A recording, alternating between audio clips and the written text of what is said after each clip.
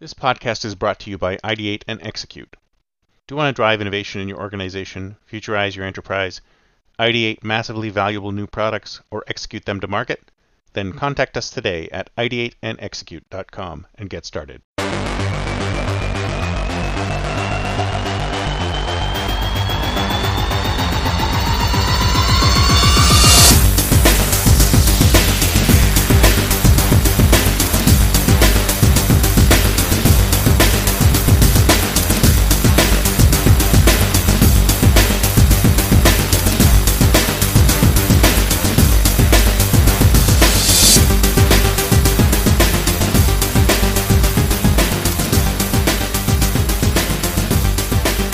Good morning, everyone, and welcome to Think Future Podcast, the Think Future Podcast. I'm your host, Chris Kalabukas, and once again, we're coming at you live from deep in the heart of Silicon Valley, California. We're talking innovation, startups, the future, not necessarily those, and not necessarily in that order. Show number 58. And I know I normally don't talk about stuff that's happening right now. I'm usually not very topical, but I got to mention something about today. Today is Windows Day. That's right, folks. Windows 10 Day. It is Wednesday, July 29th, 2015, the day Microsoft attempts to redeem itself in the world of operating systems. I don't know. If you ask me, operating systems seem to me not to be that... They shouldn't really be that big a deal. I mean, they shouldn't really be that big a deal. They should just sort of fade into the background. They're a platform for other things. You word process through Word. You do presentations through PowerPoint. You record podcasts using Audacity. The software itself is the important thing. The software that you use to develop the thing that you're going to build, that is the important thing. The operating system underneath, is it really all that important? Is Windows that important? Is OS X that important? Is Linux that important? Yeah, I guess it's important to techies. It's important to the giant whole economies that have been generated via Windows and the problems with Windows, Macs and the problems with Macs, Linux and the problems with Linux. If you think about it, the whole IT industry has been built based on the majority of these three operating systems, being able to know these operating systems inside and out because they are complex. And I don't understand why they have to be so complicated, but I guess that's just the way it is. They're complicated. And I mean, the only reason, if you ask me, an operating system should be there to make your system run smoothly and quickly and provide you with an interface that allows you to get to your applications as quickly as possible. You don't spend time in your operating system. You spend time on software that runs on top of your operating system. Right? So, huge fanfare around Windows 10. I don't see why it's such a big deal, other than the fact that I guess they're trying to reclaim things on the desktop front. But in actuality, who uses desktops, laptops anymore? Unless you're...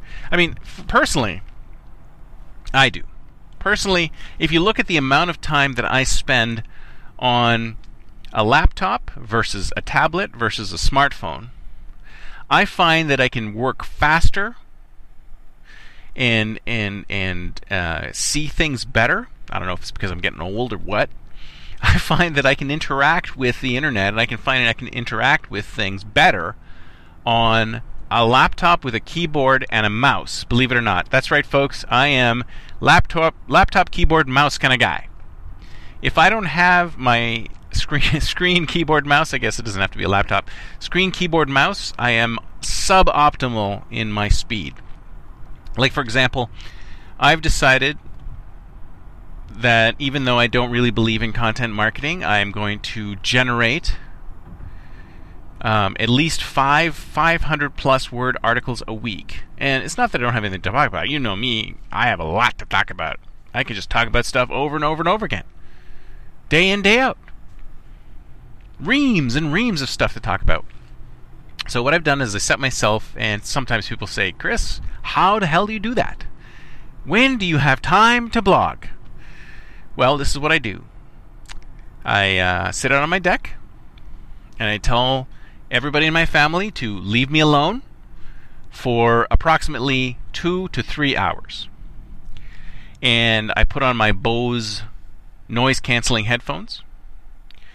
I put on this soundtrack that I downloaded from SoundCloud. This, I think the guy's name's a Hi Pi or a Jai Pi or something like that. He's from Japan. He's like this awesome. It almost sounds like a Call of Duty kind of music. You know, it's like operatic strings and drums and boom, boom, boom, boom, boom, war drum sort of thing. And I just listen to that. And I get my keyboard, and I get my laptop, and I get my wireless mouse. I plug my wireless mouse into my laptop, and I get my keyboard, and I fire up Word. And then and I'm like listening to the music, and I like crank. I just keep going, crank. Now, during the course of the week, I record different headlines of the topics I want to talk about in my blog. But basically, I sit down on that Saturday morning, and I just crank. And usually in about 2 hours, I have a Word doc with 5 blog posts of at least 500 words apiece in there. And of course, it's all valuable content. I'm not just going to crank out crap so that I can drag it to my website. It's good stuff. It's all good stuff.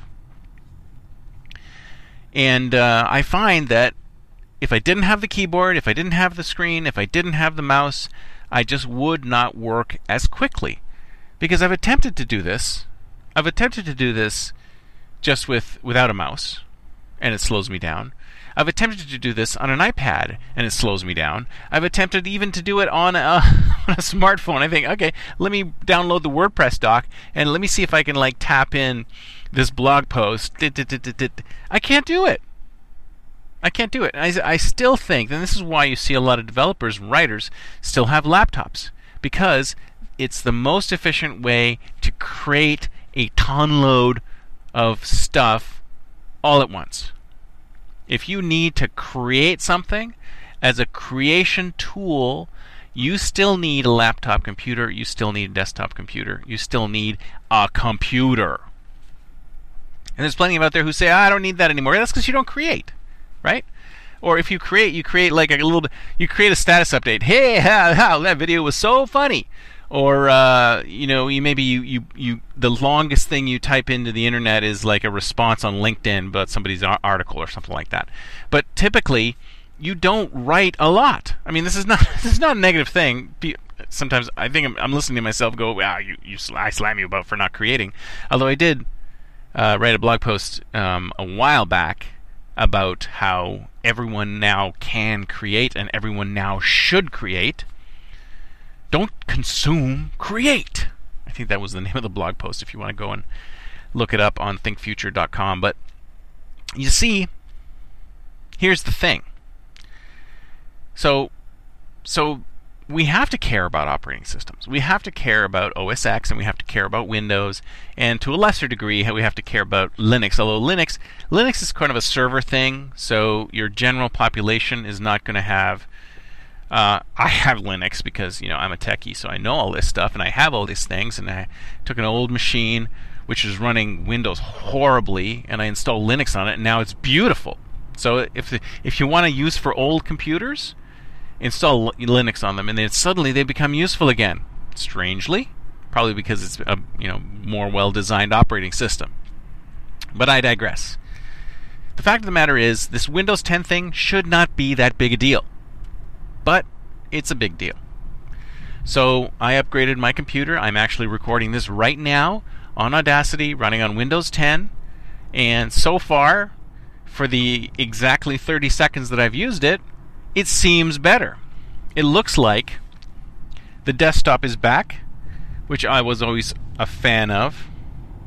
I was always a fan of the desktop. I never liked the whole switching between the tiles and the desktop, tiles and desktop. I mean, what were you really thinking? I mean, whoever designed that interface, what were you thinking? So we'll have to see if it's definitely just going back to the desktop interface, it's going to take a little bit of getting used to, but I'm sure that it's something that everyone will be used to again.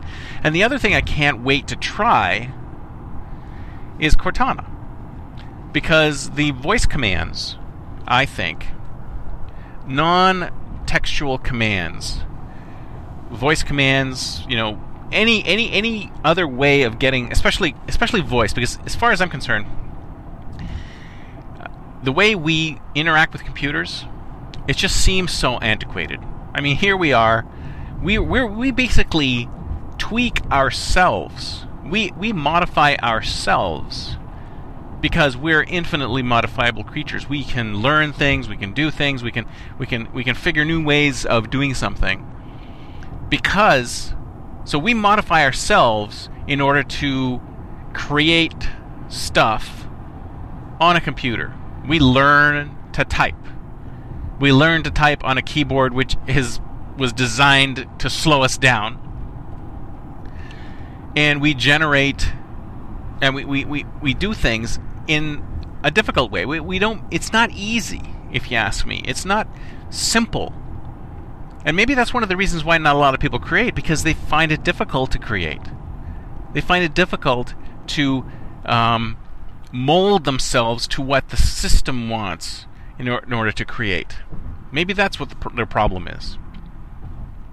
But I digress. So the fact is that Windows 10 is out. I'm using it. I'm not sure if it's going to be any good yet. I'm going to give you a report on it later on, because typically I don't typically talk about things as they happen, but maybe in tomorrow's show I'll give you a full report on Windows 10. So let's see. I mean, if I were you, all the reports I've heard say that it's faster, works better, and if you really, really do hate Windows 8, I mean, I'm ambivalent about it. I don't hate it, but I don't like it. So that's one of the reasons why I upgraded, is that because I don't really like Windows 8. And hopefully they'll have fixed a bunch of things. And I'm sure that with Cortana, if it works as well as advertised, then maybe that'll make it a lot more useful. But if you ask me, all the hype over operating systems shouldn't even be there. Anyways, one more thing I did want to mention in this episode, which I didn't have a chance to talk about earlier, is that I've tried this new service called Gigster. And Gigster is, if you've ever tried to get somebody, see, I come up with ideas all the time. Like, I'm an idea freak. I just generate ideas all the time. Like I generated 5 ideas this morning in the shower.